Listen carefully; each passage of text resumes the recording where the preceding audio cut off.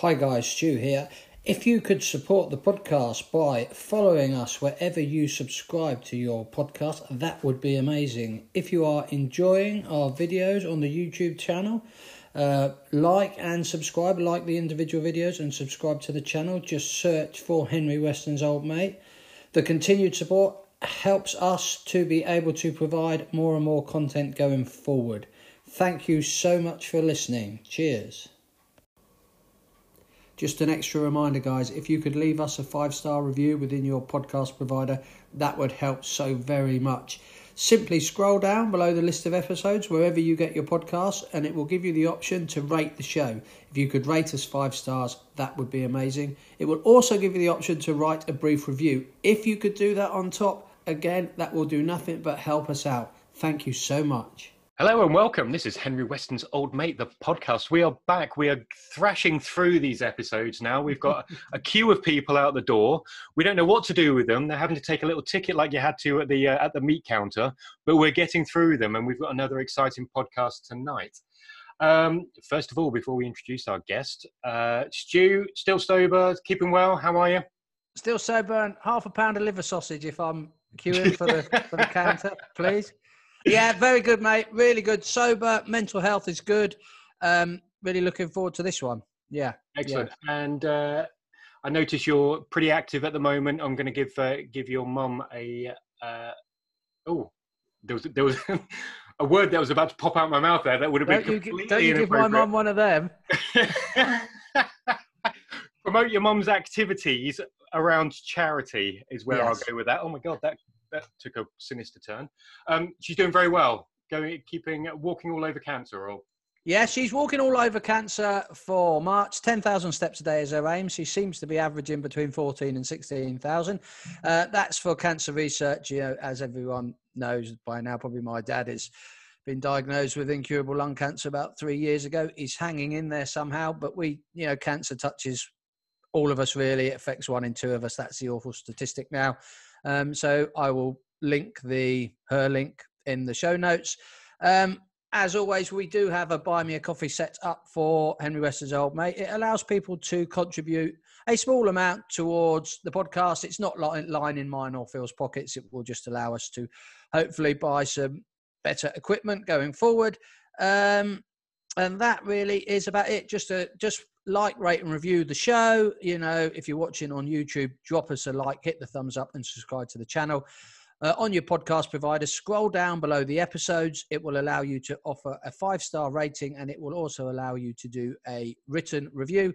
A quick thank you to my friend Peter McCormick over in the States. He's provided some new hardware, I guess you'd call it. So if I'm looking sparkly and clean, that's because I am operating on a new webcam. So this is the sort of quality you have to look forward to, guys. Thank you very much. And just to clarify, with the like, rate, review, we only accept 5-star reviews. Okay. Yeah. Don't give us a 4.5 or a 3. We don't want that shit. Okay. Only the 5 stars. Okay. Let's move on to our guest, who is sitting patiently waiting to be thrown into the spotlight. So Stu, actually, you've got a good connection with Matt. You've kind of known each other for many years. So you do the intro.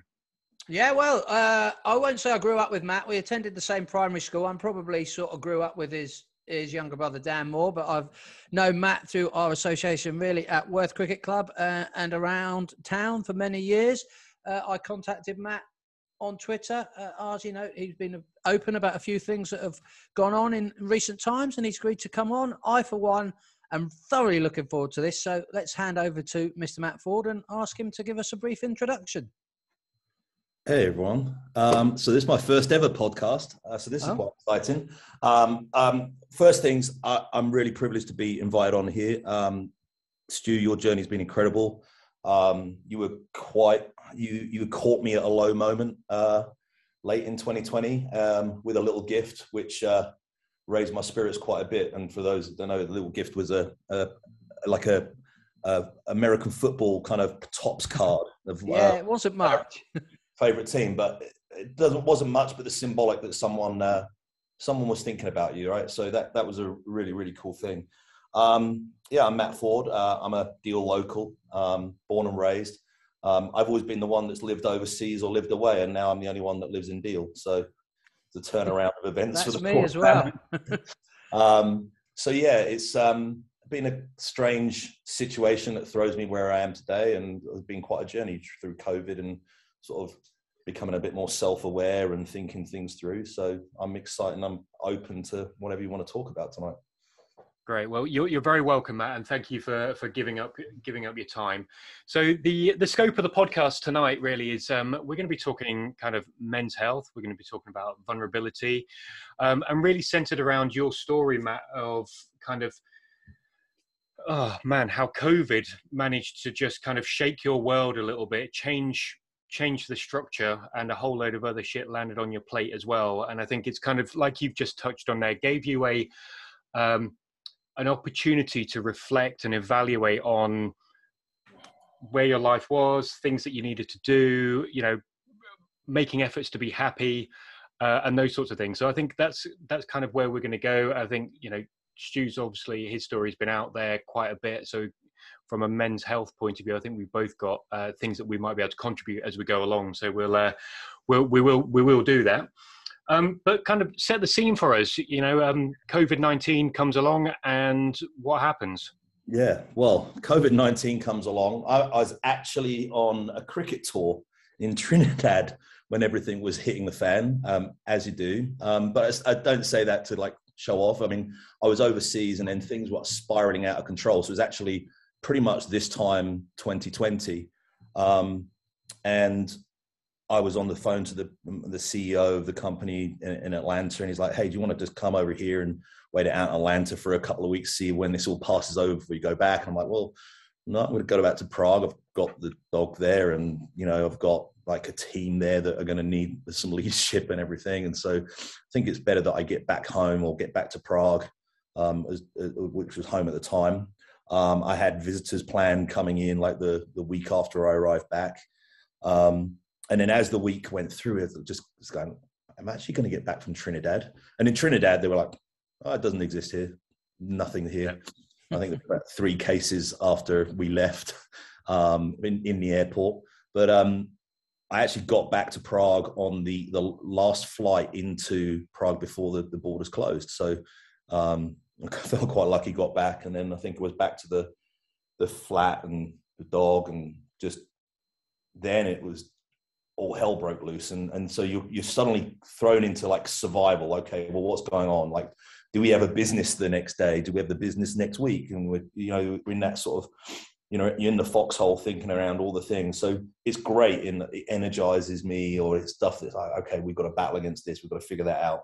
I took on a bit of a battlefield promotion and all of that, and, had to go and figure some other things out. And so that kind of appealed to some of my instincts, or some of the, things that I like about work, that urgency, that kind of dependability, that the resilience that it kind of brings out in you. But you kind of get through, and then the borders are closed, and then I'm like, well, wait, I'm speaking to the kettle and the toaster, and my house is my office, and it's 2 steps from my office to the sofa. It's kind of Czech Republic at the time, they were quite stringent on what our restrictions were, so we didn't really have much freedom.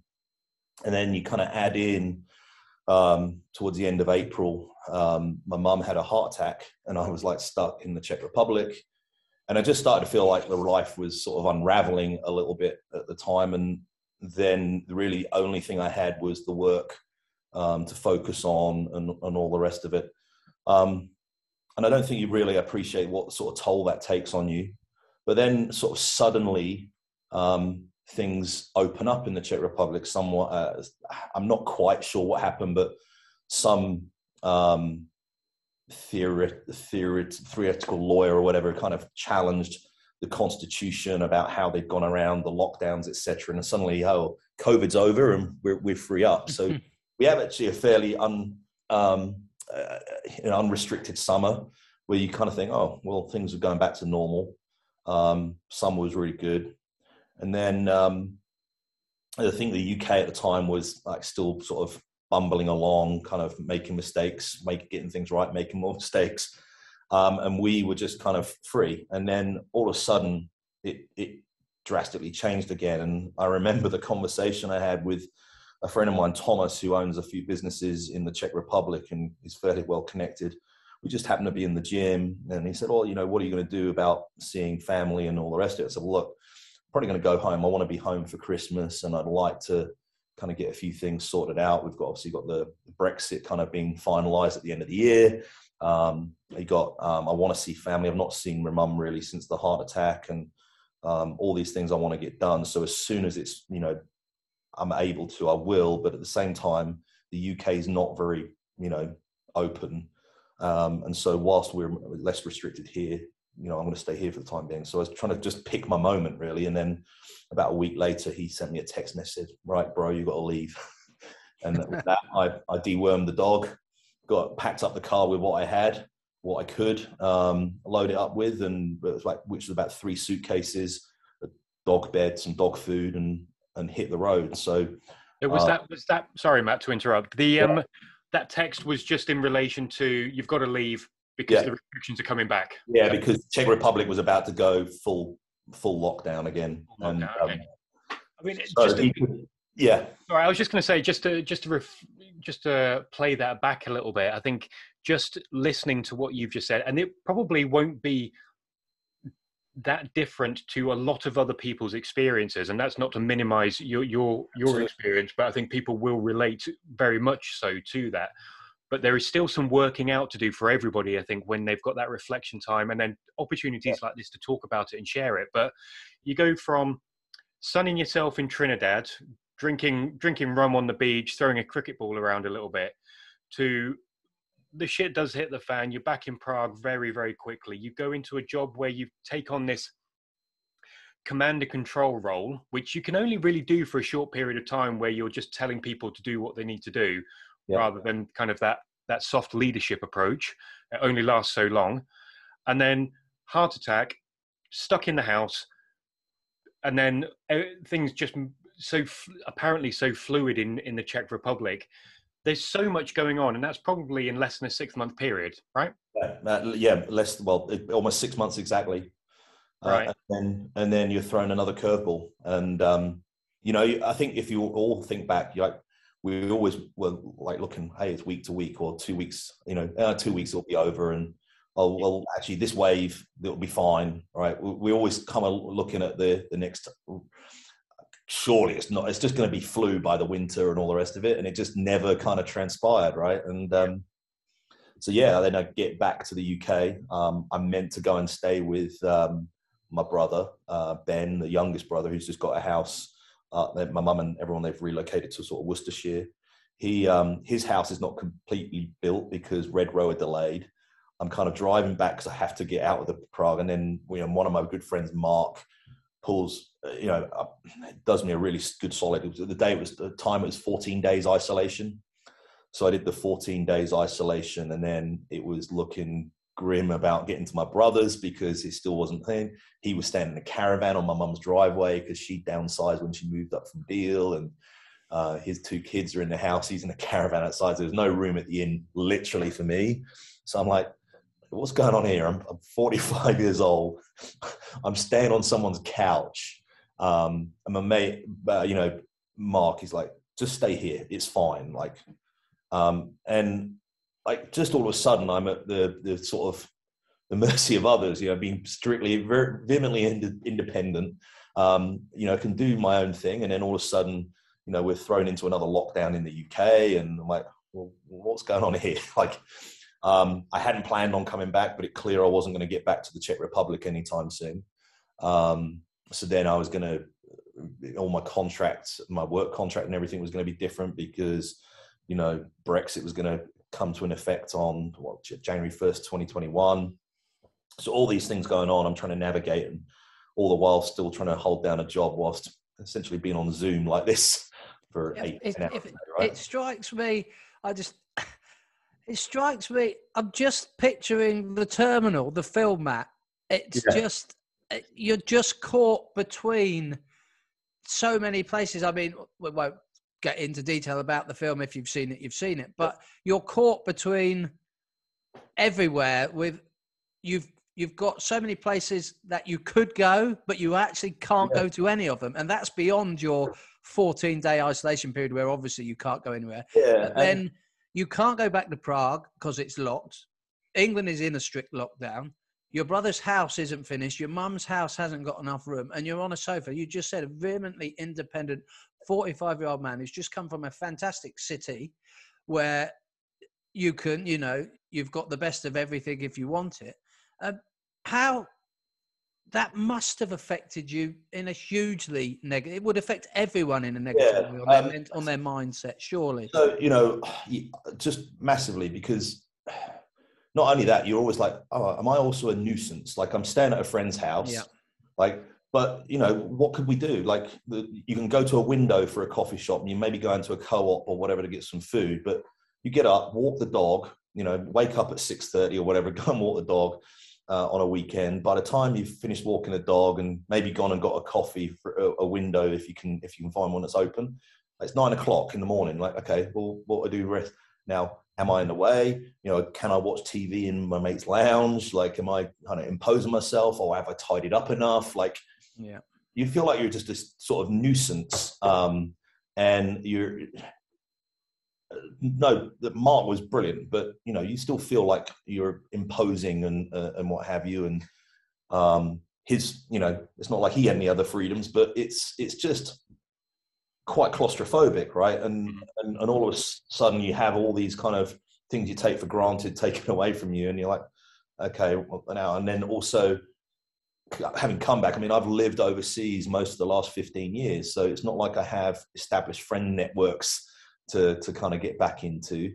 So, one of the things that I did do, and maybe if we want to go there, if there's more you want to discover here, but one of the things to do, set up a little WhatsApp group, found a bunch of people that wanted to go walking, like social distance, like because I knew there was a few other guys, Tomo, a good mate of ours, Stu, he was going through some shit. So John Brown was in there as well, I think. And John Brown and Paul, who used to own the Stonehouse. And I still walk with those guys now, because it was just, hey, let's get out and let's just talk about what's going on in our lives and kind of get it off our chests a little bit, because, when you're internalizing it all the time, you just kind of beat yourself up. Like, oh, what am I doing? How am I in this situation? Like, I've got no control over a lot of this stuff. And that's quite a lot. So let's, I want to start with the internalization and then build into kind of, because it sounds like the WhatsApp group and the subsequent actions that came out of that were probably quite a healthy thing, and almost not necessarily a solution, but certainly helped. But are you able to articulate kind of what you were going through mentally, what that internalization was kind of doing to you from where you were to where you found yourself? Yeah. So one of the things I'm very self-aware of is the fact that I'm fairly self-critical. So anything that's kind of not good or in a, perceived in a negative light, I actually probably harder on myself than others are going to be on me. And if I can't kind of make something right, if I can't problem solve, that becomes a really big source of frustration for me. And so, being powerless, I guess, or just being unable to influence anything was quite I don't know, it sort of strips you of yourself a little bit. And that was really hard to kind of process. And so I just had no outlets for any of that. The relationships I have over the last few years are all overseas. They're not really, here in the UK. There are people that I can speak to, or just kind of maybe message through social media channels like Facebook or whatever. But it's not like I have this kind of network of friends where I could rely upon them and say, hey, they're in my foxhole with me. So I felt like I was battling a lot of that alone, really. And that was quite hard, kind of realizing, someone who, it's not like I'm this big extrovert, but, I've got a good network of friends around the world, and kind of that sudden feeling of loneliness, having lived quite this effervescent life, I guess, was really quite chilling. And because it leveled the playing field, COVID, didn't it? And I think what we noticed with someone let's use a famous footballer, let's use Jack Grealish, for example. It didn't matter who we were as such. Our social standing went out the window, and it's how you've just explained. You've got a fantastic network of friends around the world, but sadly, it counted for nothing, did it, Matt? Yeah. And you looked at the way someone like a footballer, they couldn't behave themselves. They were caught out after hours driving their cars, out drinking, partying when they shouldn't be. But us guys, let's say normal people, we were just locked behind our front doors. Yeah. It's even quite ridiculous to think about that now, and like we're ostensibly acting with no limitations right now.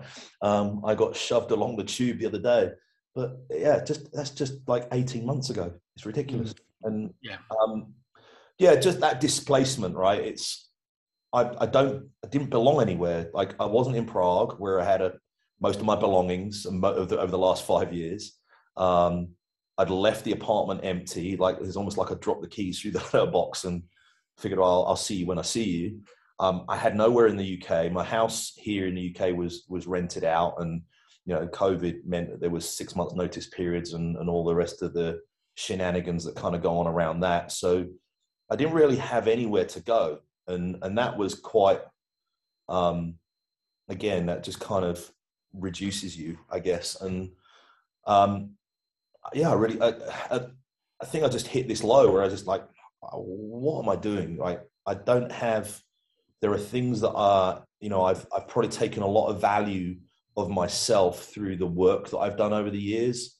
And that's where I've got a lot of my pride and a lot of my confidence from. And then but I've got nothing else that I do intentionally for myself. And I think there's this, it's easy to look at me, the rugby player, big shoulders or whatever, and skinhead. Matt's kind of this tough, resilient guy. He'll get by and he can handle that. But actually, I couldn't. It really couldn't. It was hard. And I felt like I was just trapped and displaced. Like I had nothing around me that was mine. Nothing around me that was home. Nothing around me that was family or friends. It was. You just strip back to your bare essentials. So it's not a bad place, though. I guess then you start thinking around, okay, well, what do you build up from here, right? And how do I kind of piece these things back together? So I was going to ask. So it's kind of, you've said it a few times around kind of the absolute lack of control within all of that, and we touched on earlier just kind of quite how much had changed for you, and I think the change of country probably amplified that somewhat. But the lack of autonomy and agency in your actions and the restrictions that go with that, very clearly isolation was having an impact, which it sounds like there, from a mental health point of view, and we may come on to talk about this, but the rates of depression went up significantly. Do you feel in that time that you were did it hit you in one, like all of a sudden you realized like, oh my God, this is happening? Or did you start to feel that it was creeping up on you in terms of kind of, this black fog or however you might describe it? I certainly didn't sort of go and get diagnosed or take any medication, like think I was like depressed or anything, but there was just a sudden, I think, realization of my own mortality. Like you just kind of going along, like prior to COVID, the year before COVID, I did 175,000 miles of flights with business and pleasure. And Greta Thunberg's probably got a voodoo doll of me as a result of it. But it went to nothing. And so there was this part of me that was, as everything goes to nothing, is kind of part of me that's like, okay, actually, it's a bit of a relief I'm not traveling. There's a few things you start to kind of think about that are good about all of this, but by and large, it just kind of became this, wait there, I'm actually fairly alone. I'm actually struggling with not being able to take control of the things I would normally take control of, as an independent sort of person. And so I don't know if it was actual depression, but I could just see like my mortality revealed, like things that I'm realizing, things that I hadn't achieved in life, that from a personal perspective, and how much I was getting from like my value out of the work I was doing and things like that. And so that was actually a little bit, I don't know if I felt depressed, like I think a bit more embarrassed about it. Like, okay. Actually, when I'm stripped down, it's my work that is my value, that I give my value for. Right. So, go on, Stu. No, I was just going to say, it's something that my experiences are sort of a lot based around my alcoholism, sort of my anxiety, stroke, depression issues. But it's something I always sort of like to ask about. Sort of this time period that you're talking about, you've come back to the UK, you've sort of gone in with and lived with Mark, you've started walking with the likes of Tomo and John, but then you're starting to get this feeling that something isn't right. Can I ask the time frame before you understood within yourself that something wasn't right? How long did it take you to speak to somebody? I was actually fairly quick with that. Good. So, and it was triggered through Tomo. Right. Tomo is going through a rough time, and I don't need to kind of reveal all his gory details, but he said to me, I'm speaking to this person as psychotherapist. Yeah. And I was like, immediately epiphany. I need to speak to someone. And I said, can I get her number? And actually asked Tomo if it's okay.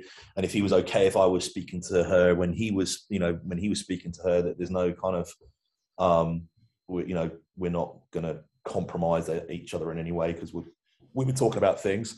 And he was fine. He gave me a number straight away, and I messaged Samantha, and I struck up that pretty quickly. I've had gone through sort of therapy and coaching before, when I moved back from the States to the UK, and then when I kind of took, I left my job of sort of 15 years, I took on maybe more of an executive coach, but that was more like therapy. And I've always thought good things about the kind of the epiphanies you have when you just kind of reframe a conversation with someone that's got like just reflecting stuff back at you, or just helping you kind of understand certain things. And actually you're explaining stuff to yourself more often than not. But it was fairly quick. And I immediately struck up a Zoom conversation with Sam, and that was weekly. And that was really my lifeline kind of to start rebuilding a lot of things as kind of we came out into the new year. So do you mind if I ask, what was it about that created a lifeline for you? What was it about the therapy? Not necessarily the details, but the function. One, talking to someone like that's, great professional and all the rest of it. All the professional qualifications aside, I think a lot of it is down to the rapport you build with the person you're speaking to, right? Definitely. And I happened to strike up a really good rapport with Samantha straight away. I felt at ease. I felt understood. Like, you kind of, when you think about what you're going through and kind of the embarrassment or the kind of the sadness and things like that, you're like, should I be feeling this way? Like, this looks a bit stupid, right? And her being able to frame that and kind of almost give me the support that it's okay to feel that way was the biggest thing, I think. And then just trying to unpick some of that stuff, and the way that she's just curious and inquisitive about finding things, and then triggering conversations that you always feel like an episode of a soap opera, or something you're binge watching. You get to the end of your 45 minutes and you're like, oh yeah, brilliant, I'd have just got that. Can we go on and then so this time next week now we'll talk about this. I almost got to jonesing for the engagement, but I also think just it's someone that was ready to listen, right? And Everyone's going, and I don't try and trouble anyone with my stuff. I feel like everyone's going through their own stuff during COVID. It's the last thing that I want to do is just impose my problems on someone else. So I got that through the sort of the walking network with Tomo and Paul and John and all the rest of it. And John's been on the podcast, right? Yeah, he was podcast number 1, the OG. Yeah, the OG, and he is the OG on for many reasons. So that was really that's when I started rebuilding, kind of sort of piecing things back together a bit. Okay. Better. So let's move there then. What does rebuilding look like? What is that? Yeah, so I think so I start trying to think about COVID and the experience. Like, what are the positives that you can come out of this, right? I mean, let's just close out the pain stuff. Like, it's very easy for you to kind of say, oh, I've got it bad, but someone else has got it worse, right? And so what? Like, you feel how you feel, and how else someone else's life shouldn't be a barometer for whether you should feel the way you're feeling, right? You feel how you feel, like, and that. There was something. Sorry, just what you've just said just triggered. I've been doing some reading recently around this sort of area, and come across a kind of a theory or a kind of I don't know, around positivity. But there is a negative side to positivity in the respect of that they refer to it as toxic positivity. So you say, my mum's had a heart attack. Well, I've got 2 mums and they both had a heart attack. Yeah. It's other people have got it worse. You think that's bad? Try this. Or did you hear about down the street? And it really, that toxic positivity, it's almost like with a job interview, you kind of like, oh, I didn't get the job. Oh, better luck next time, keep working hard at it. You'll get there.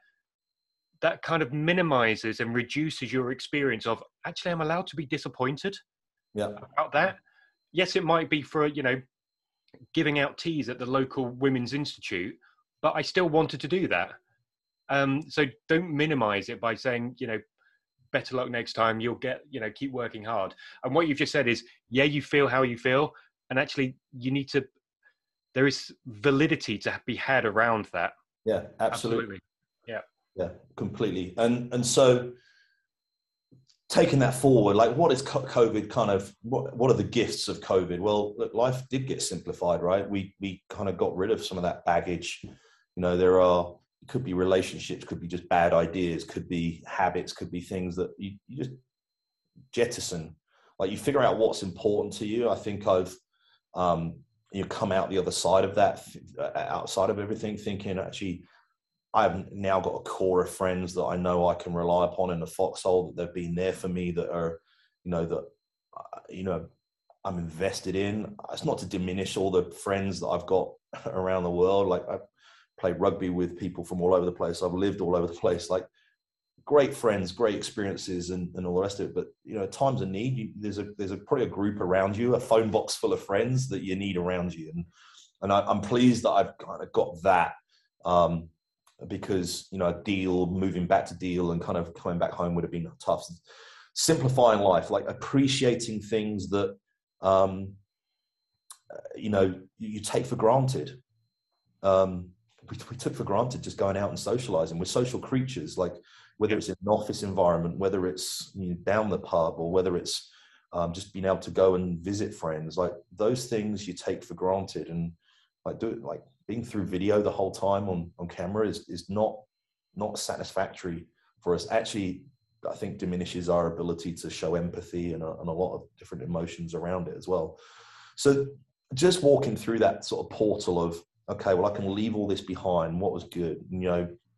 I got to spend more time at home with the dog that I probably, and unfortunately I lost my dog a few weeks ago, but I had a great 2 years because, I would have been traveling. I wouldn't have got off that rat race of traveling around the world with work and focusing on this and not focusing on my health. I took on better exercise habits again. I got out of shape. I wasn't, being kind to myself in a lot of ways. And the one thing that always kind of it keeps reminding myself from the experience with Samantha and the counseling stuff, or the therapy, was be intentional about the things you want for yourself. And it's okay to be intentional and do things for yourself. You're not being selfish. You're not being, you're not being greedy about this stuff. And I've always been the person of, I'm embarrassed if I don't buy the first and last round in a bar. I don't ever want people to think, oh, Matt didn't pay his pay his way, or little things like that. Or, I don't want people to go away with a sour impression of me that I am only doing things that I want to do when I want to do them. And so I've always probably put myself out there, and in terms of my ability or my what I get out of problem solving. Someone will say, oh, I've got this problem, and I'm going to be more than happy to help. But actually, there's a lot to be said for, focusing on yourself and doing some of those, solving your own problems or figuring some of the things out for yourself. And so just being a bit more intentional about what I need, what nourishment I need mentally, that was good. I had a lot of time to reflect on that. And so I think that's, one of the bigger parts. But, it's the piece I think I still struggle with now. I still feel bouts of tiredness and lack of energy that I didn't have before COVID, not from any ailments or long COVID or anything, but I think I'm still going through that run, hit the wall with work a little bit more viscerally now than I did before. I think I love my holidays, love my time off, but then I really feel like I'm just restoring a battery to 75% so I can get through the next few weeks, as opposed to, I think I've drained a lot of the energy that I had, from the survival part of all the COVID and the experience. But I'm just much happier where I'm at right now. I think more self-aware, less self-critical.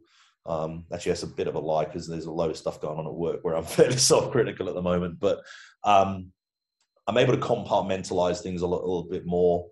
I don't beat myself up as much if I go hippo and relax and do nothing for a day, right? I don't, but used to be, if I didn't go to the gym or didn't go and do something, then I would, be, well, you can't do this, you can't do that, you haven't earned it, sort of thing. And there's a little bit more relaxation there, just enjoying life as it comes.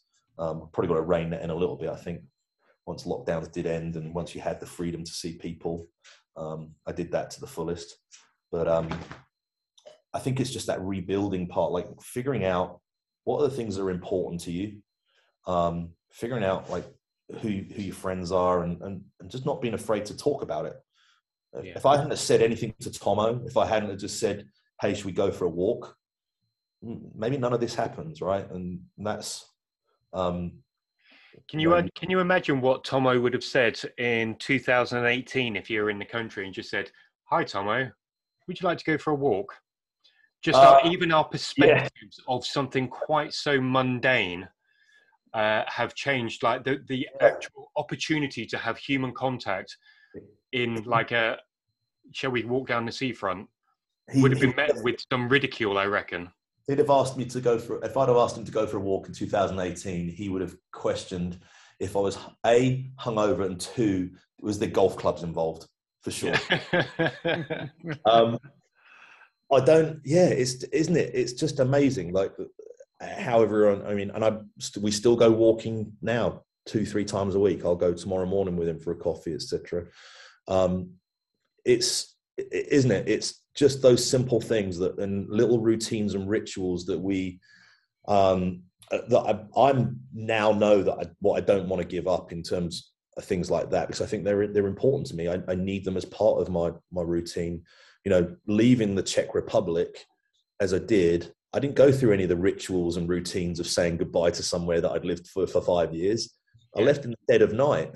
I left the Czech Republic on 12 hours notice in 2007. Yeah, the habit of kicking people out. Yeah, it's amazing, right? But that was the same thing. It's like I got a text message one minute as I had to wait 24 hours because would deworm the dog. Yeah. And then I'm in a car and on the way, a 9-hour drive, like with all the documentation, so I could not stop in certain countries. I could only stop to refuel and all the rest of it. Panicking all the way. Am I going to get there? And am I going to get there? But I didn't go through any of those rituals. I didn't get any of those routines. And we are creatures of habit. We can create good habits as well as bad habits. And getting that kind of fresh air, getting the conversation going, walking, just feeling generally, even if it was just for that hour, it's like you felt a bit of independence, you felt good about yourself, you felt like you had a connection with someone, even if it was at 2 meters apart in blistering wind. You know, it's very simple but massively important, and it's not something you know, I sort of take lightly. You know, I had Tom and Paul and that over for you know, just some pre-Christmas drinks, and was talking to them saying, look, you know, without them, I don't think I would have got through. You know, I mean, I would have muddled through. I wouldn't have got, but I don't know how I would have navigated it if they weren't there in my time of need. And for that, I'll forever be grateful. Yeah, it sounds like that impact of kind of the suddenness of leaving Prague left an imprint. I think that many people will have experienced that. From my own house, in fact, my wife was forced to retire third week of the COVID lockdown through ill health, and it was literally, you're retired now, don't come into work. So there's no leaving do, no goodbye, no cake, none of that shizzle. It was like, you don't work here anymore, collect your pension. And it's just like, we identified, the reason I'm saying it is just to reflect it back really, is that there was actually a grieving process for her to go through, which she ended up doing later in that summer, but it was kind of 6 or 8 months later. You know, she got to do the leaving do. It wasn't quite the same, but there was some, you know, it's an American phrase, isn't it? But there's closure around that had to be signed off. And I don't know whether you feel like you've had that, or whether that door's shut now, or whether you need to reopen it and do it. But it sounds like it did leave quite an imprint. Oh, yeah. I mean, closure is the right word, right? You don't get closure on anything. And it's not like you also get to open up a new chapter either, right? I mean, okay, retired. Oh, by the way, sit at home and do nothing either. Don't worry about hobbies or anything, or, you know, activities. Just, you know, what does that do? And you know, I still, you know, go through moments and times like, you know, I'm back in my house in Deal, and still not sure if it feels like home yet, and still not sure if I have that wanderlust to go and be somewhere else or be overseas again. Don't think I could do that on my own this time. I just don't think that I could do another move like that. But at the same time, I sometimes think, oh, is this my final destination now? So there's always kind of that conflict going on. But I haven't had closure from the Czech Republic. I actually did manage to get back at the end of last year with work and see a few people, but it's just not the same. It's not like I don't get to go and see my local network, and I don't get to go and sit in my, you know, my cafe, you know, my commute home or whatever. And I do miss that office life. I mean, I miss the collisions that you have in life, where you can just talk to someone and say, oh, you know, I was doing this. And I was like, oh, what have you thought about that? And have you spoken to this person? And iterative elements that you don't get. Like, it's not like you can sit on a podcast, or you sit on a meeting at 10 a.m. on a Monday and say, oh, right, guys, give me all your innovative ideas and let's do this. It's like, we don't work like that. We're not structured. Well, most of us aren't structured in that way.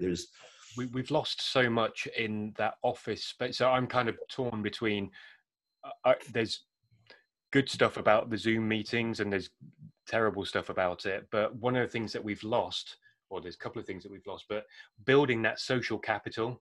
So catching up with people, let me go and buy you a coffee. Let me open that door for you. Those things that you do that are just everyday stuff, but people remember that, oh, he's a good guy. You know, he helped me with the heavy stuff down to the car, or whatever it is. We've lost that, but every meeting we have it's a transaction. You know, you start your meeting, you've got a 10 a.m. meeting Monday morning. Hi everyone, how are you doing?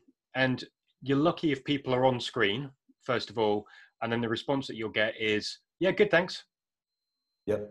Not actually, you know, my world fell apart at the weekend and, you know, I need somebody to talk to. Never have I heard that response in the last 2 years. So it's made our human interactions more transactional. Yeah. And we've lost so much from that. Yeah, absolutely. I always you know, I've worked in an office environment my entire career, really, and just particularly in Europe, I think there's this kind of social, this rapport, which is, hey, you know, we do socialize together as colleagues, and you know, the office life, because hey, if we go and socialize, or if we can go and get that coffee, if we can go and grab that beer, if we can go for that meal, it's going to serve us better for our team. We move forward. And now it's kind of got to this, you know, where you sort of talk about that transaction, it's got to this, hey, you know, I spend my time on video with you each and every day, and on meetings and all the rest of it. The last thing that we want to do is spend another waking moment with you, right? And it's, I think we'll never go back to the office full time, I don't think, or, you know, it'll be several years before we do. But I think there's a lot to be said for what you lose in terms of that empathy, in terms of the relationship building, the social capital you talked about. There's just all these things. I think we need them, and we'll deny that we'll need them, because some people are quite comfortable. Oh, I can go and do my lunchtime shopping, and I can go and pick kids up from school. But I look at it and I feel like sometimes I go through a checklist of events to get through my day with work, as opposed to, hey, what problem can I go and solve with a customer today? What can I, innovation or collaboration can I get with some team members in the company today? You know, what can we just figure out on a whiteboard?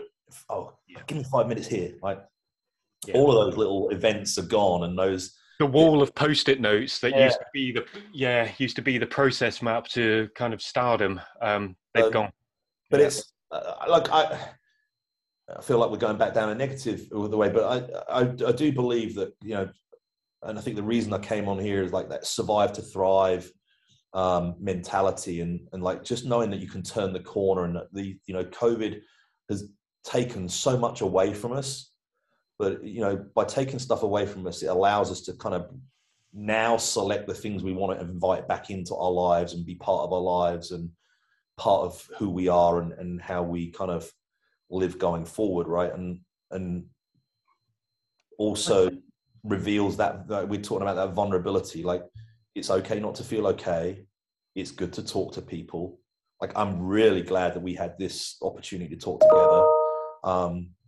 You know, it's important, and it's not like I'm just trying to show off and share a story. It's like, I genuinely believe if I didn't talk to people when I talk to people about the things that I talked about, you know, I would not have survived through COVID and through all the, you know, the displacement. So I think COVID being as extended as it has been now, you know, now we are out of, Boris has announced that we are out of any form of, you know, restrictions. But I think certainly I've experienced, you know, the fact that it's been over 2 years now, or just over 2 years, the things in life that haven't hung around in that 2-year period, I don't need them anymore. Yeah. And for me personally, it's not, there's not too many people, you know, my group of friends, there's not too many people have dropped off, because my situation with at the start of COVID, I had a 3-year-old daughter. So my life was pretty restricted to sort of bringing her up for the age she was. But certain things in my life, certain habits that I may have been, you know, be it eating habits or exercise habits or lack thereof, but things that used to be in my life, but they're not there now, that COVID has taken away in a sense. But looking to throw the positive on it, that Matt's doing with his chat here, I don't need the things that, you know, that COVID has taken away from me. There's many things, I won't mention them. There's many things that it has taken away that has opened my eyes to the fact that they didn't need to be there. Yeah, I completely agree. And I think, Matt, you were just saying about survive to thrive, and it runs as a significant parallel to something that we talked about on Stuart's podcasts around his recovery from alcohol. Is he wasn't just giving up alcohol to give up alcohol because then he would exist. You actually needed to find purpose and happiness in your life beyond the alcohol. And I think that's actually, that fits quite neatly in what we've been discussing, is like the shit that we didn't really need hasn't hung around, and simplifying your life so that it's much less cluttered, much less complicated, and you value the stuff that's left. is the stuff that's most likely to make you happy and get you through anything else. We could have had a 3-minute podcast with that statement from Phil, couldn't we? That's yeah, captured everything. We could have done, summarizes really well. Yeah, people wouldn't listen to just a 3-minute podcast. It's not worth downloading. So got to drag it out. But no, I think that might actually summarize the episode fairly well. I think we are running towards our time limit. We'll have to put more money in the meter if we keep going. Anything anyone else wants to touch on though? We're not that rushed for time. I've just got a couple of things, and it will be summarising as well in a sense. But there's two things I've got my usual load of notes in front of me from listening to Matt. If anyone's going to take it, or if I'm going to take anything away from this podcast, it's two things Matt said. Well, Matt talked to someone early. He understood something wasn't right, and he spoke up. He was brave, immensely brave, and that may sound strange because he talked to a very good friend of his, but that still took huge bollocks to say, look, Tomo, something's not right. Tomo turned out was the perfect person to speak to. That fantastic. But Matt said something, and if I can't stress that enough. And the second thing I want to just sort of say is something that Phil, you mentioned. Don't let the fact that you're feeling awful, terrible, not quite yourself, don't let anything else that's going on dilute that, please. You know, you could be feeling like shit today, and you could look at the television and see the atrocities that are going on with this Ukraine conflict and decide, I don't have it that bad. And you might not have it that bad compared to that awful situation there. But in a week's time, you will sadly still feel the way you feel if you don't seek help. So that's all I wanted to say there, Phil. Yeah, no, it's a great comparison as well. Just highlighting the plight of Ukraine. What right do we have in our comfortable homes to feel any sort of discomfort or displeasure when that level of shit is happening? But actually we do. We do have that right. You have to. And Matt pointed out that, and it's something that we've discussed a lot, that I always say in recovery, the first AA meeting I went to, someone sat me down, well, didn't set me down, but the advice that was offered to me was, you have to do this for you. You have to be a bit selfish. You have to get sober for you. Matt's situation and other people's situations is slightly different to mine, but you do have to prioritize yourself. You have to get yourself to a point of being happy to really be useful for others. And you are of use to others, whatever mood you're in, your voice, your presence, just checking in with someone on a text can do someone good. But to get yourself on, to find happiness within yourself, you will be so much more useful to others. So we do, sadly, or not sadly, we do have to be a bit selfish. That doesn't mean you forget everyone else, but it's all right to turn around to someone and say, I can't come back. You know, I said I'd give you a lift somewhere tonight, but I can't.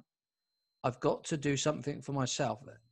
You know, if you do that every week for a month, your mate's going to get pissed off with you, isn't he? But sometimes you do have to put yourself first, quite a lot of the time. Yeah, absolutely. Great. Well, I think we will wrap up and leave it there with Stu's final thoughts. A bit like Jerry Springer back in the day, right? Okay, so anybody? Sorry, Matt. I was just going to ask you if there's anything else that you wanted to drop in. No, I think you guys have summarized it very well. I'm really proud of you, Stu. Like I said at the top of the show, your journey, like 5+ years now. So 4 and a bit. Yeah. 20. This December will be 5 years. Yeah, it's December 5 years. I mean, that's an incredible, day by day journey, right? And especially given what's been going, what challenges you've been faced with, it would have been easy to kind of give in to that, right? I wouldn't have got sober in COVID. It would have, it would have killed me. Again, really grateful. I mean, you don't know how much that meant to me that, you just sent me a little playing card or whatever. Yeah. Back when I needed it, or when I just needed to know that someone was thinking about me. And I think, this is important. Like, I'm really glad and really proud of what you're doing. I think this is really important for people, just to listen to kind of get perspective, to be vulnerable. That, I mean, if I leave you with one word, anyone listening to this, just be vulnerable. It's okay. Yeah. Yeah. Here. Okay, so we will wrap up on Henry Weston's Old Mate, the pod. If you want to email us, we're on HWOM, the pod. If you want to buy us a coffee to acknowledge and appreciate, then we'll be very grateful for that. The link will be in the show notes. You can contact Stu through Twitter on @StuButts. And until next time, keep safe. Cheers, Thanks guys. for coming on. Thanks, Matt. Thank you.